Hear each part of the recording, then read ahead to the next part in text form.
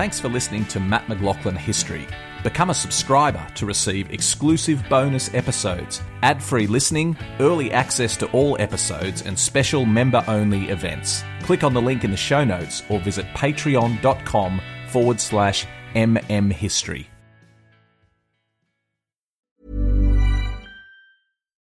Millions of people have lost weight with personalized plans from Noom. Like Evan, who can't stand salads and still lost 50 pounds. Salads generally for most people are the easy button, right? For me, that wasn't an option. I never really was a salad guy. That's just not who I am. But Noom worked for me. Get your personalized plan today at Noom.com. Real Noom user compensated to provide their story. In 4 weeks, the typical Noom user can expect to lose 1 to 2 pounds per week. Individual results may vary. A Living History production. This is the Living History Podcast, broadcasting live across the airwaves.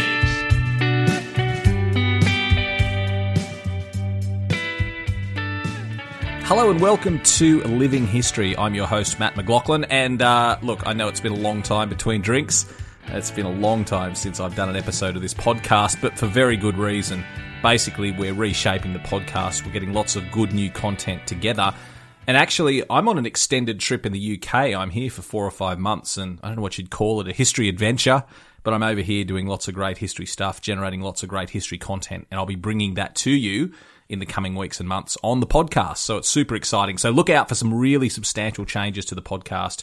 It's going to be great going forward for the rest of the year. So this is the first of some exciting new episodes, and a bit of a special one because I've spent the weekend at the We Have Ways Festival. And if you don't know what that is, it's the largest World War II festival in the UK. It's based on the We Have Ways of Making You Talk podcast, which is hosted by James Holland and Al Murray. And if you haven't listened to that podcast, I absolutely recommend you go and check it out. I'm not associated in any way with the podcast. I'm just a fan, and they do a great job talking about all things to do with World War II. And as part of that, James and Al host every year the festival, We Have Ways Festival, which is about all things World War II. And this year's festival went for the weekend of September 8, and it was all about the year 1943, so 80 years ago, and everything that was going on in 1943. And it was just a brilliant weekend.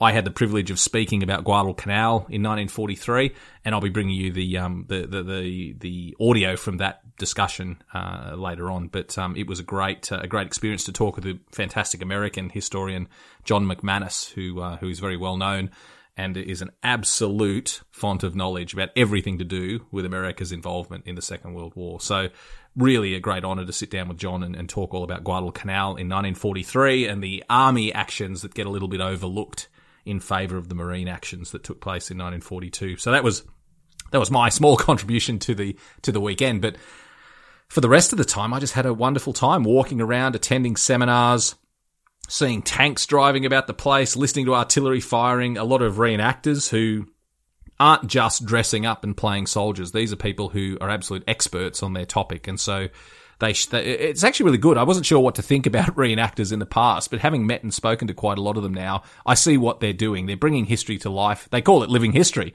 I mean, there's a connection to this podcast loosely because they call what they do living history. But it basically means not only are they showing you the weapons, the equipment, the uniforms, the vehicles of that era, but they are absolute experts about the units that they're representing. So you can go and talk to them about, okay, what were these men and women doing at this time? What was their role during the war? How were they affected by what was going on around them? And so it was really, really fascinating to talk to some of those people as well. There were great booksellers there. Cole's Books from Oxfordshire were there, selling a whole range of books. But most importantly, it was great to speak to other historians. I met some fabulous historians, some that I knew and some that I was meeting for the first time. And I do have to say that over a cold beer at the end of a day, chatting with those historians was probably the highlight of the weekend. So next year, I assume it'll be on at about the same time. Dates have not been released, but I assume it'll be about the same time, September next year, in the UK, in near Silverstone racetrack, so only an hour and a half out of London. A fabulous weekend, and I'd recommend if you can, you attend the We Have Ways Festival. And what I wanted to do today is just give you a bit more of a breakdown of my thoughts about what happened over the weekend. and bring you a couple of short little interviews I did with some historians who had some particularly interesting discussions during the weekend. So it's basically my overview, while it's still fresh in my mind, the excitement of the weekend, my overview of everything that went on. So I've got in front of me my program from the weekend. And let's start with a map. We've got a map here showing everything that was available, and this will give you an idea of the sorts of things that were going on. So there were three tents where discussions were being held. So these were either presentations from individual historians on various topics, and we'll get into those in a minute, or they could be a panel session where a number of historians were discussing a topic, or just a question and answer session, or just a one-on-one discussion between a couple of historians about some pretty interesting topics, which we'll get to in a minute. We'll talk about some more of those in detail. Marked here on the map is arena action, and a symbol showing a tank. And there was lots of hardware there. If you're someone who loves seeing World War II hardware, and let's be honest, who doesn't? It's amazing. It brings out the big kid in all of us. This was incredible. So a whole range of tanks. Probably my favourite was the Sherman, but not just tanks on display, but these tanks were in working condition as well. So several times during the weekend. And go and check out my social medias, because I posted images of this several times during the weekend. The tanks would fire up and go tearing around a field. And it was again, I don't want to nerd out too much, but it was quite an extraordinary experience to see these World War II tanks, original World War II tanks, and just to hear the noise and the smoke coming out of them. I know that anyone who's been down to the Tank Museum in Bovington here in the UK will appreciate how spectacular it is when tanks fire up. I've been lucky to see World War I tank in action and World War II tanks a few times, but this was great to see half a dozen tanks all at once. And it did give you that impression of what it was like when a tank squadron was on the move during the Second World War. So that was really quite exciting. And there were artillery pieces as well, which were regularly firing blanks. It was one of the odd things about the weekend was every now and again you'd be just going about your business, forgetting that you just imagining yourself in the 21st century, as we all do, and all of a sudden you'd hear machine gun fire tearing through from a foreign field as the far off field as the reenactors did their thing with blanks. Or you'd hear artillery guns firing, and sometimes the guns firing together in sequence. It was really quite spectacular. So again, in fact, I might even put that up now. Let's cut now to the audio of a night firing exercise that I saw that really sent the hairs up on the back of your neck.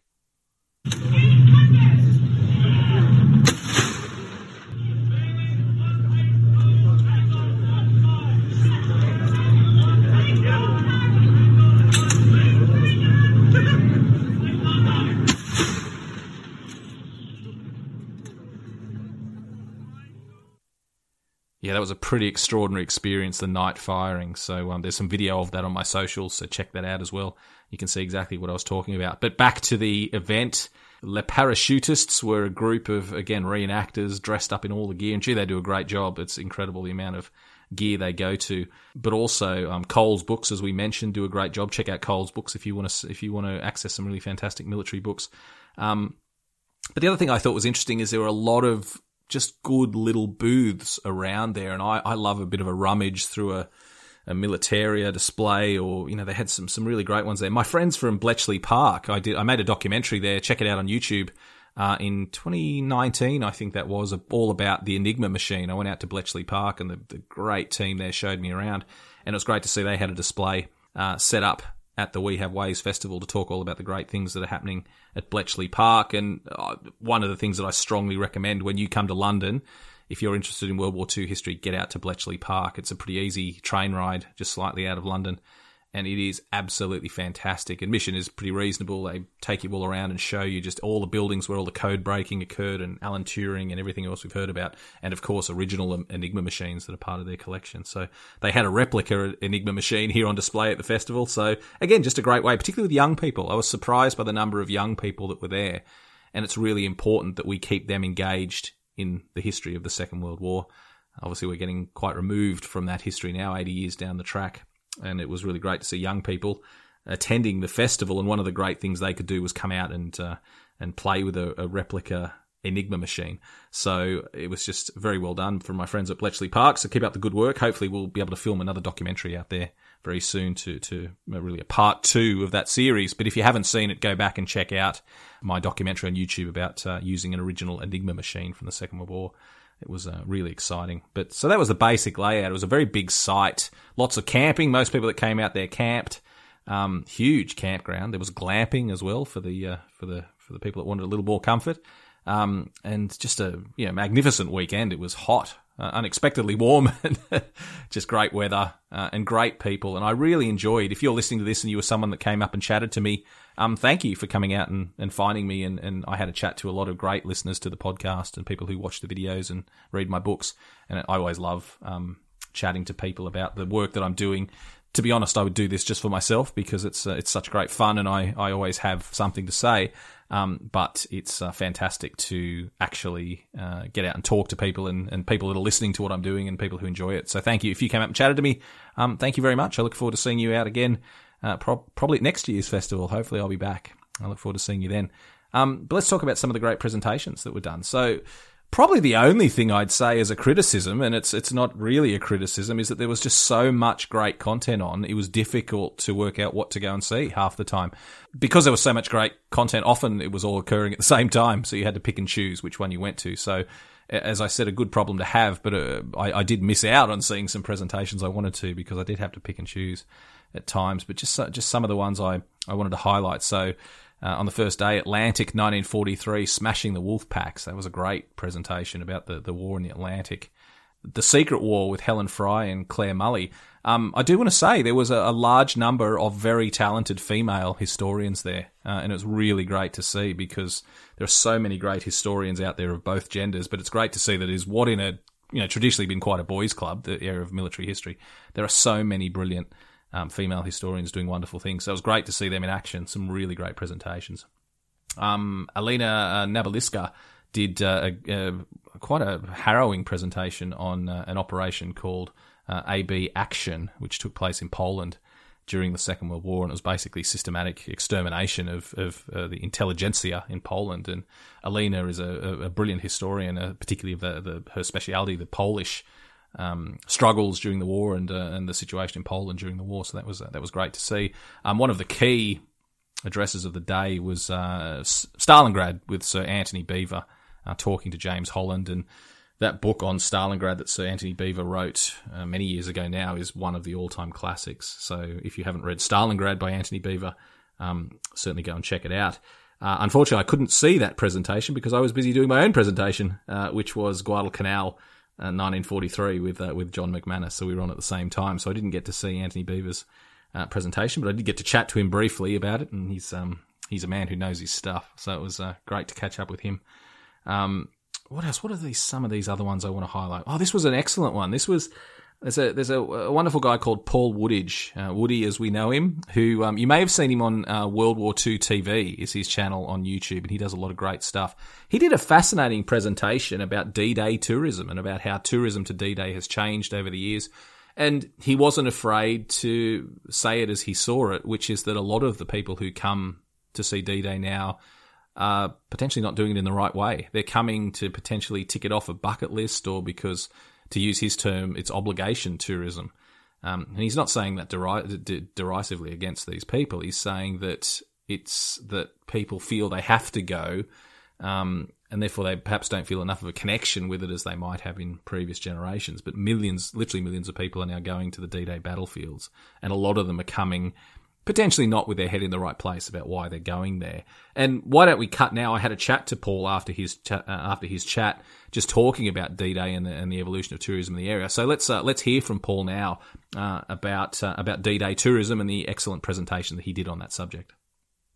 Paul Woodidge, D-Day historian, battlefield guide. You did a fantastic discussion yesterday about D-Day and the types of tourists that are coming. I mean, you've been doing this for a long time now. What's it like in 2023 to be a D-Day battlefield guide? I'm doing less guiding myself, but my partner's still guiding. I do 25 days a year, whereas I used to do 120 days a year or something. But it's harder. We feel that the glory years are in the past. The days when people would come armed with huge amounts of information and interest and deep connections, they've kind of gone now. And he said the subject of my talk yesterday here was what I call obligation tourism, which Australia, Gallipoli, there's a sense of you understanding that. And people, if you're an American, how can you come to France and not do the D-Day beaches? So we're dealing with people who aren't necessarily going to be going and reading a book about it afterwards or be invested in it beyond the length of time they're committing. So you, as a guide, you have to just relax, drop your expectation a little bit, accept the fact that they're paying you, they want to do this, but they're not wanting to do it at the level that would perhaps reach our satisfaction as well. So, one of my friends in the Ardennes is amazed how basic sometimes we have to start it. This is Eisenhower. He was leading, the Germans held this bit. Whereas in the Ardennes, when you go to the Ardennes, you've already heavily invested in the choice to go to the Ardennes, so you're going to be familiar with the campaign on a broad level. So then you can go into the micro, 3rd Battalion, we're over behind that wood, and 2nd Battalion, we're over there. So we don't get that so much in Normandy these days. So it's just busy. I mean, Normandy has 5 million visitors a year to it to see the battlefields. And the issue, I was going to say problem then, but problem is being more negative, and I'm trying hard not to be too middle-aged and grumpy, is that they aren't spreading around over the variety of sites. It's Pegasus Bridge, Santa Maria Église, Pointe du Hoc, Omaha Beach, are just getting busier and busier and busier, but you can go to a place just a mile away from one of those sites, and the number of people there drops dramatically. And they're doing the safe way round. It's this site, this site, this site, this site. So it's different. It's I've been in the 20 years I've been guiding, it has changed progressively, and a bit more commercial, I think, as well. There's if we use the word superficial, which seems to be a bit of a plague in many aspects of life these days, there's an argument that some people make that if you bring someone to a topic, so if they see a movie or play a video game or read a fairly populist history, as long as it engages them in the topic, it brings people to the topic, that's a good thing. I'm not quite convinced of that, but where do you stand on that idea as it relates to people coming to Normandy?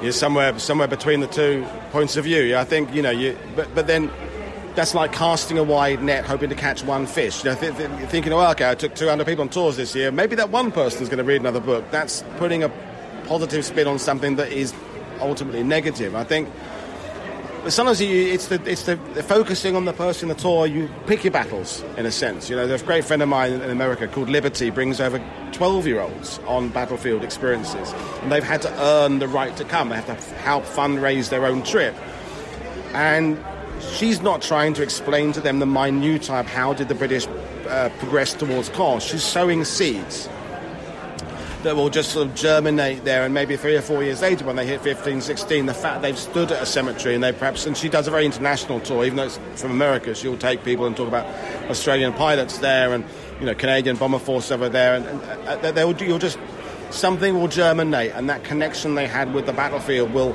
resonate and bounce around there. But, it's the difference between people who buy a greatest hits compilation and the people who buy the albums. I'm an album buyer myself, and I'm a book buyer. As a YouTuber, and you're a YouTuber, you accept the fact that a lot of people won't go and buy your book or buy your guest's book. They want a little quick boost in the arm of history to the level that they don't want more, though. They don't want, it's like, too much now. I don't need to know which battalion was behind that tree, Speaking of YouTube, you have a fantastic channel, World War II TV. I love it. It's as you say, it's got some... I love that you find new angles to common stories quite a bit of the time. You must enjoy doing that, producing that channel on YouTube. I do. And there are lots of fantastic channels. But sometimes, because it's led by one person, it all becomes filtered through that person's nationality, their age, their whether they particularly like or don't like a general.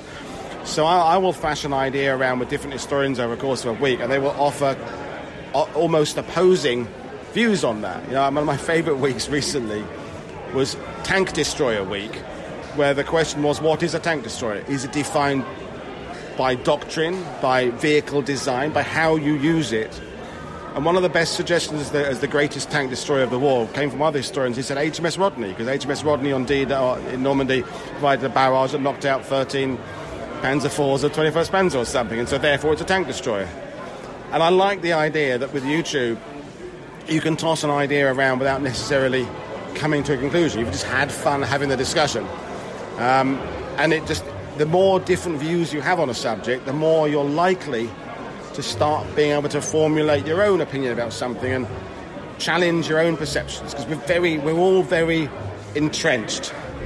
You know, Australians and New Zealanders and Canadians have their favourite general and their anti-general. They don't normally want to be shifted out of that. But if you bring someone on with a side-hand point of view, you know, maybe you'll unfold your arms and go, hang on, I didn't know that about him.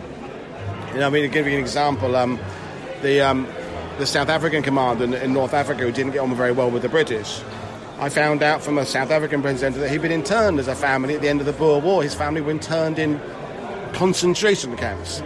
Well, that's going to make you grow up as a child with a little bit of a feeling about the British. Now I'm now thinking, actually, in that case, he got on quite well given his childhood. And that little different spin of putting it something is so important for me. That's where I get my kicks, is just someone bringing in a different point of view. So I use different historians each time. I've done like 800 shows and used about 700 historians, including yourself. And it's the different points of view are just fantastic. Catnip to me.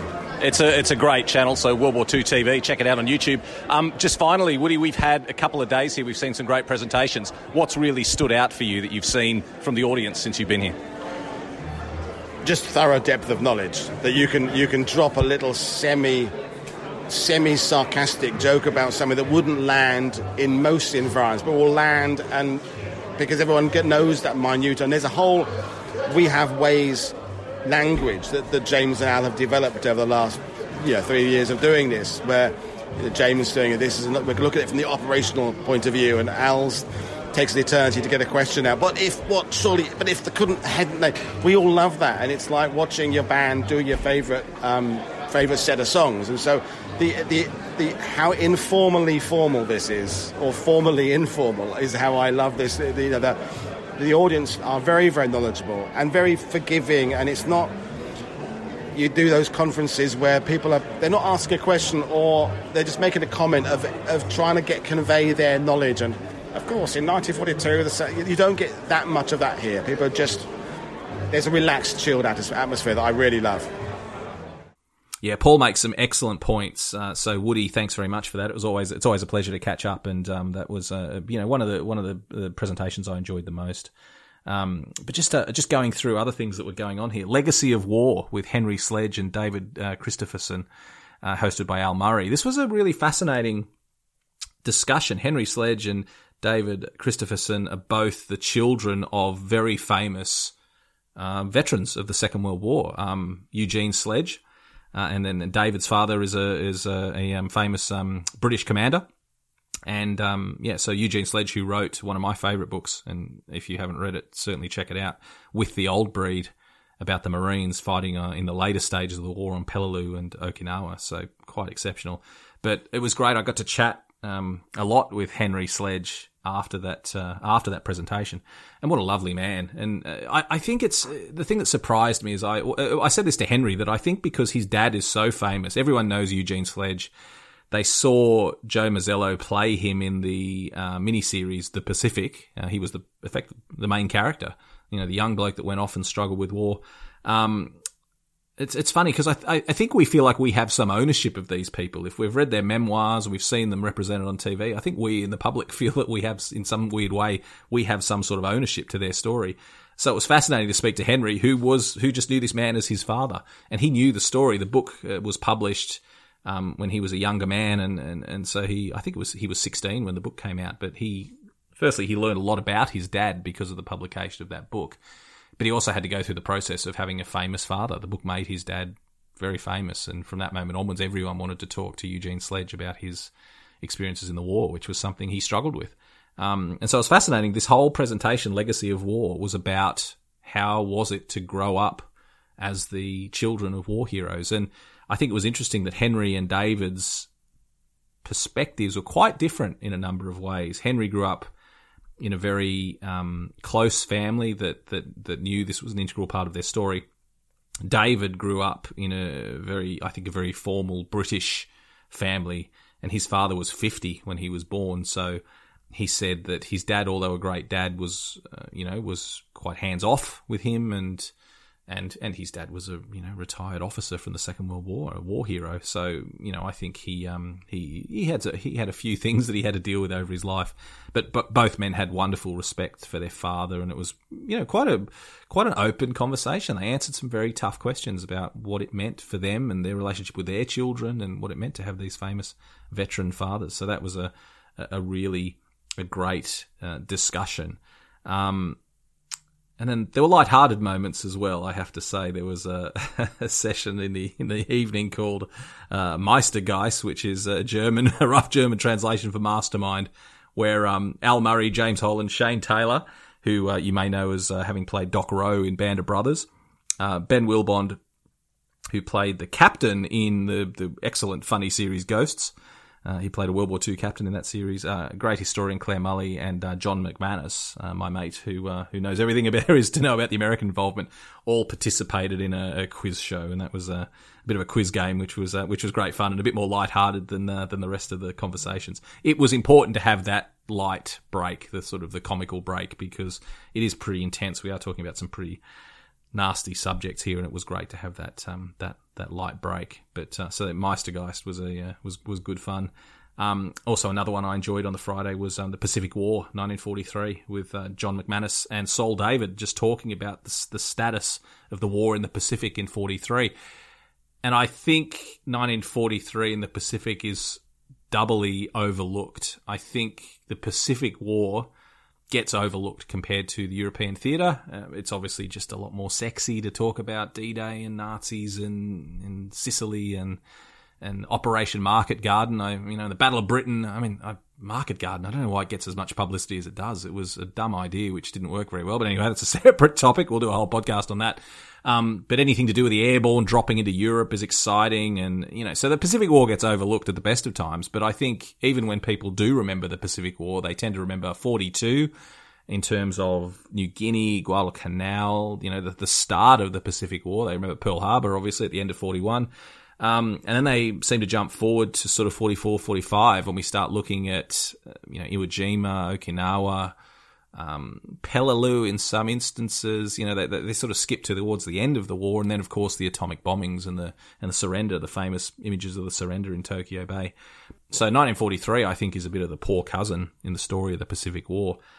So it was fantastic to hear what was going on in 1943 and the importance of those operations that were taking place in 43. And it was all about conflict between MacArthur and Nimitz and decisions about how the Allies were going to be involved, or was it just going to be the Americans. So it was a fantastic talk. And both John McManus and Saul David are brilliant, engaging historians. So I could sit for hours and hear these guys talk. So that was a really good discussion to sit in on as well.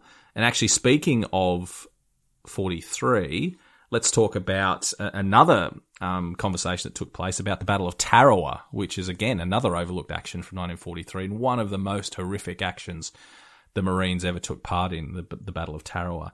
And that talk was conducted by someone I think you'll all know, a good friend of mine, Alexandra Churchill. And she's a very well-known historian, and it was a great talk. Unusual for her to step outside her standard World War I and perhaps World War II in Europe framework to talk about Tarawa in 43, but gee, she did a good job.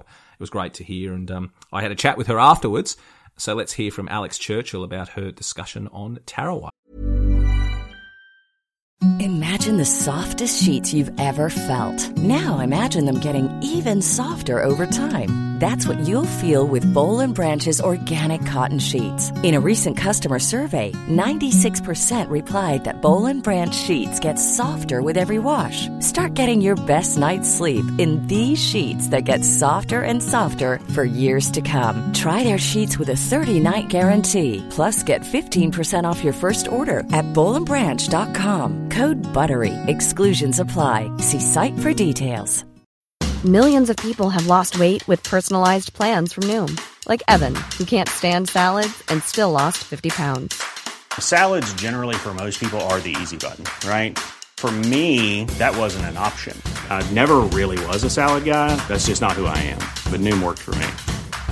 Get your personalized plan today at Noom.com. Real Noom user compensated to provide their story. In 4 weeks, the typical Noom user can expect to lose 1 to 2 pounds per week. Individual results may vary. Alex Churchill, always great to catch up. Are you enjoying your time at We Have Ways? I am. Most of all, I'm delighted to have discovered that you have a pair of legs, because we've only ever met online before. And he's real, people. He's real. He's a complete human being. Well, so they say. You did a great talk on Tarawa in the Pacific. Unexpected. I did not think that you'd be talking about Pacific War. Is this a hidden passion of yours? No, it is now. So I was rabbit holing on something else for D-Day, and I talked about it in the talk about how I ended up looking. I was looking at failures that had happened in theatres all over the world and how they didn't fail at D-Day because something new had been implemented. And this one for me is all about making sure you check the beach before you try and land on it. Yeah. So that's why I was rabbit holing on Tarawa, and then James was obviously keen on 43 content. So bang. I was exactly the same. It's how I ended up doing army actions of Guadalcanal, because it's the only part of the Guadalcanal campaign that took place in 43. So exactly. we're in the same boat there. But it's a hell of a story, Tarawa. I actually have a Japanese Special Naval Landing Forces helmet that was captured by Americans at Tarawa. But just it's a horrifying story, isn't it? It is. And I spoke to a couple of American historians who'd done books on it. And they were saying that those Japanese troops that were on that island, they were damn good. They were crack troops. I don't want to say they were the equivalent of the Navy SEALs or whatever, but that's the reputationally, they were regarded as amazing. And I told a story in... it's so bloody. You think it's 2 miles long and half a mile wide, and you think, yeah, how bad can it be? It can be terrible. The last strong point on Tarawa was a 2-storey cement blockhouse. And they've been trying to shell it, bomb it for days, and it wasn't working. And by that point, they've got the capability to land heavy machinery and stuff. So they land this bulldozer, and they push a big mountain of sand up to the bunker, and that blocks the entrance and the firing ports, which kills it off. But they still got to deal with the troops inside. So you get some Marines scramble up the top, pour a load of gasoline in, and then one grenade gets lobbed in. 300 guys they pulled out, the remains of 300 guys, the thing lit up. That's how bloody and savage it was. I mean, it was literally to the death. I think they took about 150 prisoners, I'm not sure on wounded, but there were 4,000 sort of ish Japanese and then the Korean labourers as well. So it is a bloodbath. And the Marines as well. It was filmed, and I actually had the film running behind me because this lunatic called Kelly, is his nickname, landed with a camera and filmed the whole damn thing. And it was the first time Americans had really had a punch in the face in seeing what a war was. It's as close as you were going to get in 1943 to watching live news footage of a war. And you've got there's one mother I remember. So you're seeing this in newsreels, and you're seeing dead Marines floating in the water, and you're knowing this is just a couple of weeks ago, and you're knowing that your sons are in camp or your sons are in the Marines. And this one woman from Arkansas writes to one of the admirals, and she just said, "You killed my boy at Tarawa." Just terrific. I remember the famous footage of Japanese running out of a pillbox after flamethrower was sent in there, and the Americans just cutting them down. It was unusual for that sort of, as you say, coverage during the Second World War. I think it's for all the propaganda and everything, but you are in a fog of war at home. You have no idea what's going on over there. And the reaction is they hear the casualty numbers, and they see the dead Marines, and they see this pitiful looking strip of sand, and no military leader is going to speak out at that time and go, well, there's a 4,000-foot airstrip there, and we're planning to bounce all the way along to Tokyo, and it's strategically that you're not going to tell people that in the middle of a war, so they just keep stern. I mean, the guy just says, commanding the Marines, war is war. What else can he say? He can't explain the reasoning behind why they needed this pathetic strip of sand. But yeah, the visceral reaction of the public, that's something that's really unique about Tarawa. What I found here, since I've been speaking about the Pacific War, and it's a passion of mine, what went on in the Pacific, but in the UK, it's completely overshadowed, as you would expect, by the European theatre. How do you find that as a British historian? Do British people know enough about the Pacific War? No. If I tell you that I started my talk today by explaining how big the Pacific is and doing some distance snatches, San Francisco to Manila is the same. It's 1,000 miles more as the crow flies than London to Tokyo. Japan is still 2,000 miles from Manila. That's London to Jerusalem. So I start, and you can see people in the crowd going, "Ooh, that's big."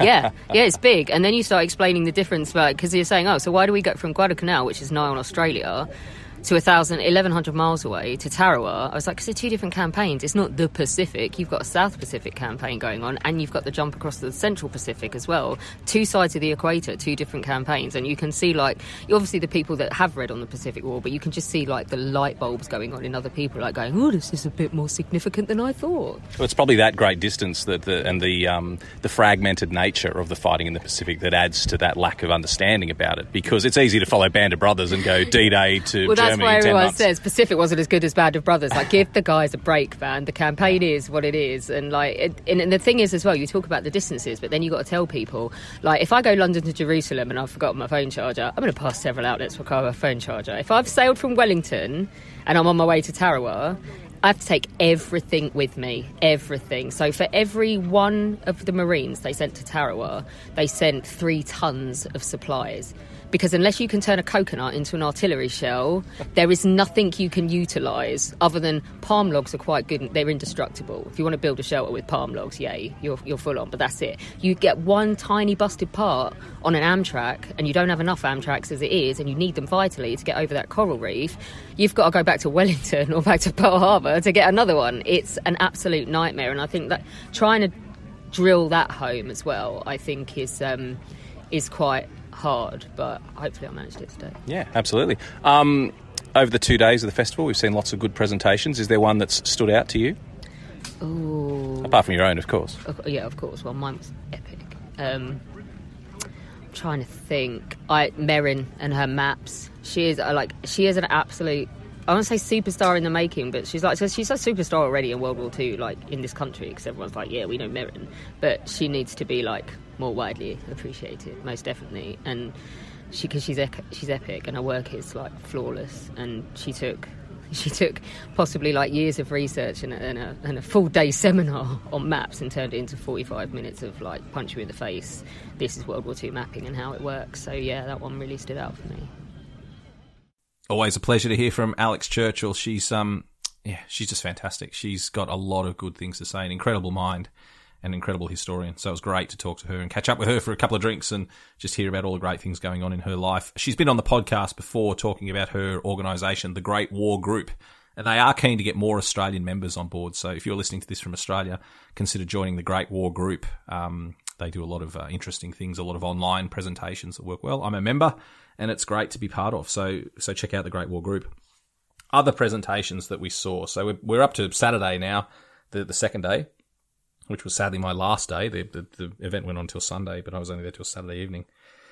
A couple to highlight. Probably my favourite of the entire weekend was on Saturday morning, which was Italy 1943, the morale crisis. And if you've listened to anything James Holland has been doing, the great historian, you'll know that he's just written a book about Italy, and he's focusing on the Italian campaign. So Italy featured a lot in the festival weekend. But also because most of what happened in Italy occurred in 1943, so it was a pivotal year for the Italian campaign. But this was interesting, and this is what I think is really important about these events, is that there was a fantastic discussion between James Holland, John McManus, the American historian I've mentioned frequently, but also a historian that I wasn't aware of. I knew of him, but I hadn't met him before, called Jonathan Fennell. He's an Irish historian, but he's based in London at King's College in London. What a bloke. I mean, just a mind. I'm so jealous of these intelligent people. I find it so exciting just to sit and hear highly intelligent people talking about subjects they know really well. But Jonathan Fennell was incredibly impressive. He had a wonderful ability to cut through and make complicated subjects seem simple, but also a huge focus on people in warfare. And that's what this discussion was about. I mean, the topic was the morale crisis in 1943, which seems, it sounds on the face of it a little bit dry, but it kind of morphed during the discussion. They admitted at the end that they wandered off topic, but I'm really glad that they did, because it morphed into a discussion which basically you could summarize as, what is the effect on human beings when they're thrust into a war, and thrust in for a very long time? And so what does morale actually mean? How do you keep an army working after 2 or 3 years in the field, after defeats, after they've reached their breaking point and gone well beyond it? And not just the Allies, but the Germans as well, and the Italians. How were they keeping their men in the line? How were they keeping them functioning? And it just became a huge discussion and a wonderful insight into the human aspects of being at war and the things like food and letters from families and breaks from the front line that were essential in maintaining morale. But also they discussed a lot about the motivation for why men were fighting in the first place, and things that we've heard about, such as I didn't want to let my mates down, which is a common one. But they also discussed the reasons that a lot of men chose not to fight, which is that they felt their family had already done enough for the war effort. And one of the examples that stuck in my mind was they were talking about the South Africans who were withdrawn from the front line and sent home to have some leave at one stage during the fighting. And given the way that the South African force had been put together, it required, to send them back to the front line at the end of their leave period, it required that the men effectively volunteered a second time to go back out. They couldn't send them out of South Africa without the men having volunteered to go. And they needed something like 70 or 80% of the men to volunteer to go again to maintain the size of the force. And only 23% of the men would volunteer. And it was a real crisis for South Africa. South Africa was effectively out of the war. It couldn't re-raise its division. And so as part of that, they surveyed the men to say, why are you not prepared to go back? You've done so well. You've been so brave and fought through some tough conflicts. Why are you not prepared to go and fight again? And the number one reason that they got was the men said, my family's done enough. It's time for someone else to shoulder the burden. And I thought that was a wonderful insight, that men would say that. They would say, we've done enough. I've done my bit. We seem to always stereotype these people to say that they would have gone back time and time again to defeat the Nazis. But no, that wasn't the case. And the one thing that came out of it is that sort of nationalistic feeling of I'm here to liberate Europe and defeat the Nazis. It was probably a factor, but men usually didn't say that it was because it seemed a bit weak and a bit, airy-fairy. And so the men tended to say things like, I'm here, for my mates or my family, but they wouldn't generally say, I'm here to defeat Hitler and liberate Europe, because they thought it sounded a little bit soft. So it was no doubt a motivating factor, but probably friends and family was a bigger motivating factor. So, or the job opportunity was a motivating factor, that it was a chance for them to do a bit of travel and get some regular income in a regular, well-paying job. So that was a fascinating one. So Italy 43, the morale crisis, one of my favourite ones that I enjoyed sitting on. Tarawa 43 I mentioned with Alex Churchill, that was great. This was a very popular topic, and I'm not surprised why, but I knew it would be popular, but I didn't realise how popular it would be. Katia Hoyer, that I've spoken to a few times and that hopefully we'll have on the podcast in the near future, has written a wonderful book called Beyond the Wall. And she was born and as a child grew up in the former East Germany, and now, of course, it's just Germany. There's no wall anymore, but she's written this fantastic account of the origins of the Berlin Wall and life behind the wall.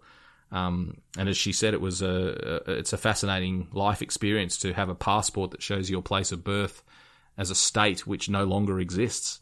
And so it was absolutely packed. She spoke in the main tent, which I reckon had 1,000 seats in it, and it was packed to the rafters, standing room only. And then afterwards, she did a book signing, and I saw her on her way to the book signing, and then I saw her again at the end of the book signing and chatted to her. And I reckon it was an hour and a half later. I think she'd been talking to people for an hour and a half and signing books. She was pretty exhausted, but great to see that how much interest there is in this topic and in her ability to make it approachable to people. So that was absolutely fantastic to see. So I really enjoyed that presentation for Katja. So look out. We've been talking for quite a while about her coming on the podcast, and we haven't quite made the schedules work, but we hopefully will very soon. And you'll hear from Katja firsthand about her wonderful book Beyond the Wall, and go out and buy it if you haven't, because it's a really great story. What else did I see on the Saturday? I saw so much good stuff. Oh, this was a great one. Life and Death, 1935 to 45, by John Tregonning. Now, John's an interesting bloke. I got to know him well over the weekend. I did not know him before the weekend, but we had lots of opportunities to catch up, and he's a really good bloke. But the interesting thing is he's not a historian. He's a scientist, and he's a medical scientist, and he did a fantastic presentation about medical treatment during the Second World War and causes of death and efforts that the medical teams went to prolong life and treating the wounded and how men fit back into society and prosthetics and the whole thing. It was a really fascinating discussion about an aspect we probably gloss over. We just assume that people were either killed or wounded and the war carried on. But for those families and for those individuals, obviously it had a huge effect on them, and medical treatment was vital if they survived, it was vital to keeping them alive and to the rest of the outcomes of the rest of their life. So that was a fascinating one to hear from John. And I was fortunate to speak to him after his talk just to hear a little bit more about it. So let's hear from John Tregoning now about life and death in the Second World War. John, great to talk to you. You did a really interesting presentation about a topic that is vitally important when we're talking about a battlefield, but somewhat overlooked, about medical treatment, about death and destruction on the battlefield. Give us the quick 30-second summary of what you were talking about. So let's talk about how the process, the rate of change of treatment was quick through the war. Things got much better, much quicker. The biggest breakthrough was really penicillin, and how that enabled people to not get infected and therefore could be triaged better and recover and return to the battlefield quicker. Did we see during First World War, Second World War, did we see rapid development in the treatment of wounded, or was it fairly static throughout those conflicts?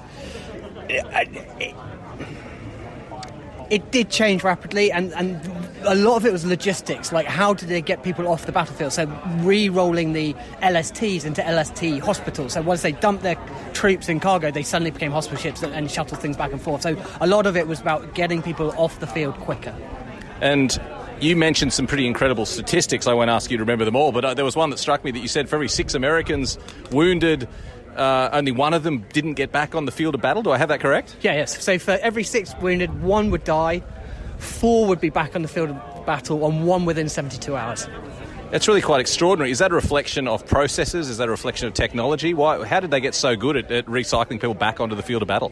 Yeah, processes, the just caring more actually was really important, the putting the resources into it, because they realised that manpower was a finite resource as much as anything else, and therefore its economic sense as much as anything else. You're a scientist, not a historian. How has it been for you these last couple of days, hanging out with a bunch of historians and hearing their perspectives on the Second World War? It's been fascinating. The interplay between the different historians has been really interesting to watch as an outsider, and the kind of friendships and the slight subtle rivalries has been very interesting. It kind of mirrors what I would see in my own field, but it's nice to be so far apart from it. You could just watch and laugh.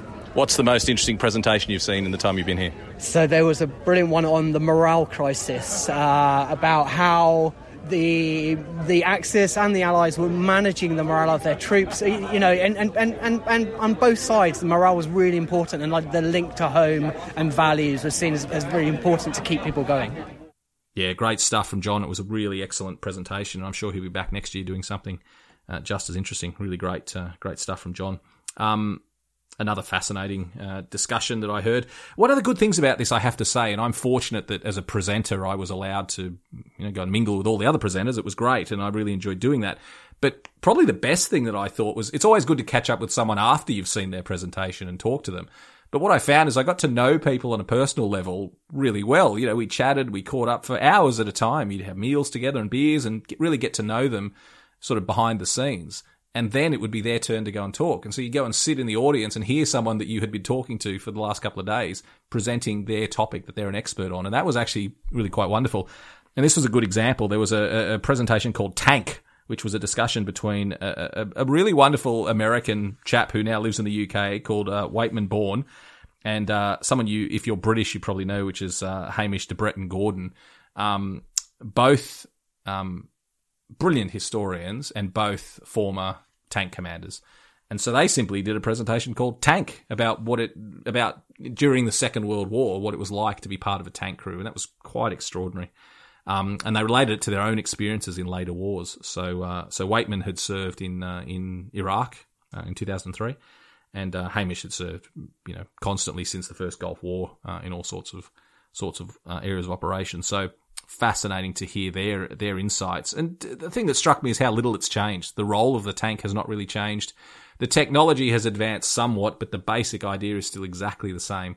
You put people in this metal beast and you send them into the front line, and the age-old balance between firepower, mobility, and protection for the crew. And as Waite pointed out, it's a zero-sum game.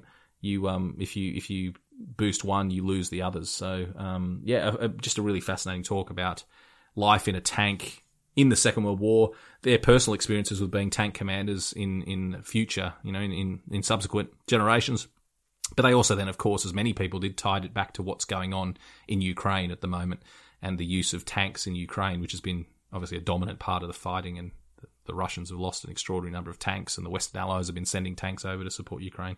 So that was a really great discussion, and I look forward to hearing more from both of those gentlemen in future events. But that was a really good one, which I really enjoyed. And I think that was about the end of the ones I saw, sadly, because I had to hit the road. Another shout out to Robert Lyman, who's a fantastic historian. Oh no, that was the other one that I saw. That was the last one that I saw. There was an extra one, bonus one that I saw just before I left. And this was great. This was Robert Lyman, who's a fantastic historian that I got to know really well. So there'll be, again, hopefully I'll have him on the podcast very soon. Hopefully I'll have all these people on the podcast because they were brilliant and I'd love to bring them to you. So look out for that in the future. I'm pretty sure we'll get all these people on the podcast to talk about the same topics they discussed at the We Have Ways Festival, but many others as well. So, the one I saw with Robert Lyman was From Victory to Defeat. Yes, I said that correctly. From Victory to Defeat. The British Army from 1918 to 1940. Now, as soon as I saw 1918, I jumped all over it because there was probably the only First World War content in what was the Second World War festival. But what a discussion. And this was Robert Lyman and Lord Richard Dannett have written a great book called From Victory to Defeat about how quickly the British Army learnt what it needed to do to win a war during the First World War. So the distinction between the British Army in 1916 and what it was doing in 1918, effectively with the same commanders. We shouldn't forget, if we want to talk about the terrible generals of the First World War, remember that the same guys who had, overseen disaster in 1916 led to a fantastic victory in 1918, so they must have done a good job somewhere.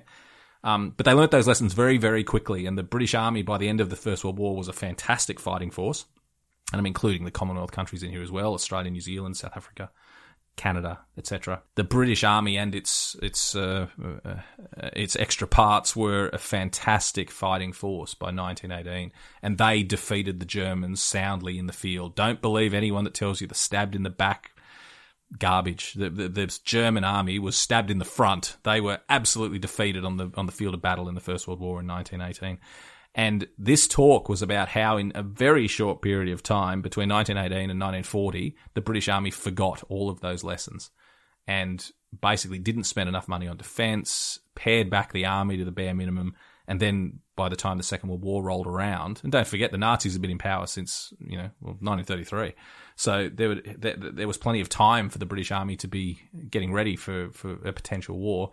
But they basically ignored the lessons of 1918. That was what Robert Lyman and Richard Dannett argued in this presentation and in their book, that we forgot those lessons, that Britain forgot what it was there to do, and therefore by the time 1940 rolled around, 1939, 1940, that the British Army was not prepared to fight a war, and that obviously led to effective humiliation at Dunkirk. Even though we managed to get the army away, it was a bit of a humiliation that they were so soundly thrashed by the Germans. Battle of Britain, and onwards, and it took a long time for the British Army to relearn those lessons of the First World War. And of course they did, and all credit to the Brits and the Allies in general that they relearned these lessons, but it took longer than it probably should have because they'd forgotten the lessons of 1918. So that was a fantastic discussion, and Robert Lyman's written some brilliant books, so look out for him. And again, someone hopefully we'll have on the podcast soon. That was also hosted by Peter Caddick-Adams. He was the host of that discussion. He's a wonderful historian, someone I know, and was great to catch up with again. And again, look out for him on the podcast. So that was the last formal presentation I saw, but there was a bit more of an informal one.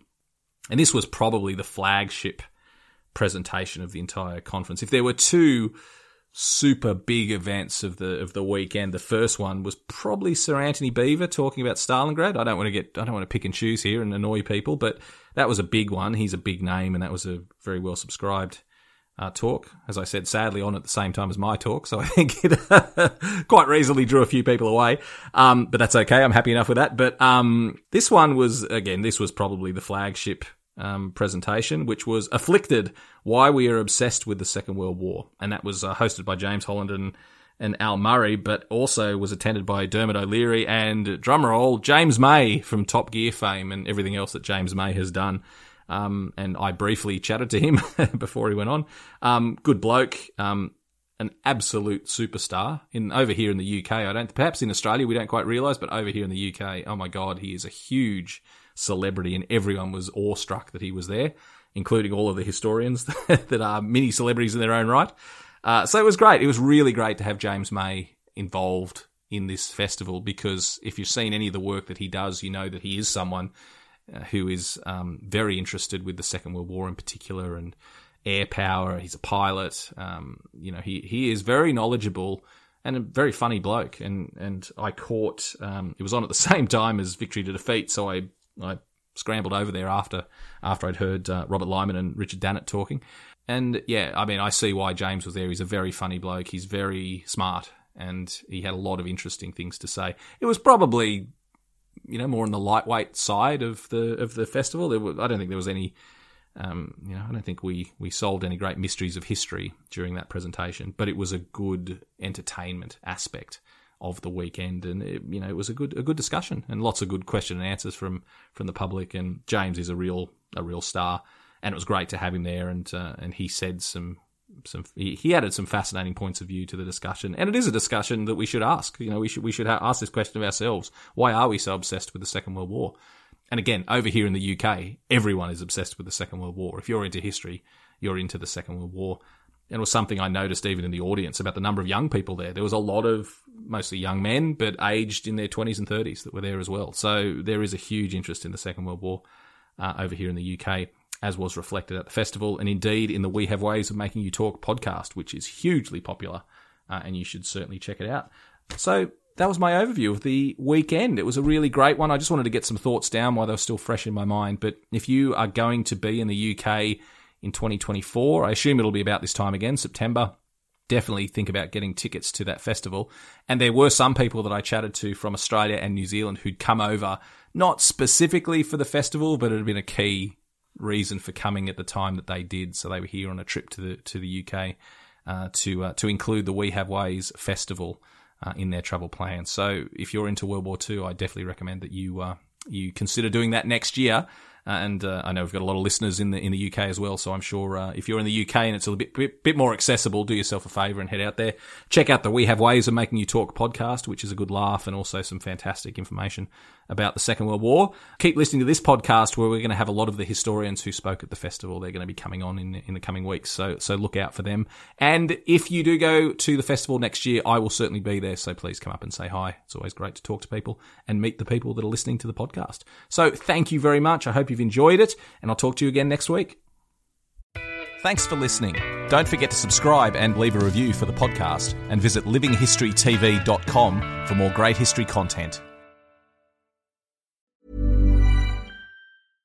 Imagine the softest sheets you've ever felt. Now imagine them getting even softer over time. That's what you'll feel with Boll & Branch's organic cotton sheets. In a recent customer survey, 96% replied that Boll & Branch sheets get softer with every wash. Start getting your best night's sleep in these sheets that get softer and softer for years to come. Try their sheets with a 30-night guarantee. Plus, get 15% off your first order at bollandbranch.com. Code BUTTERY. Exclusions apply. See site for details.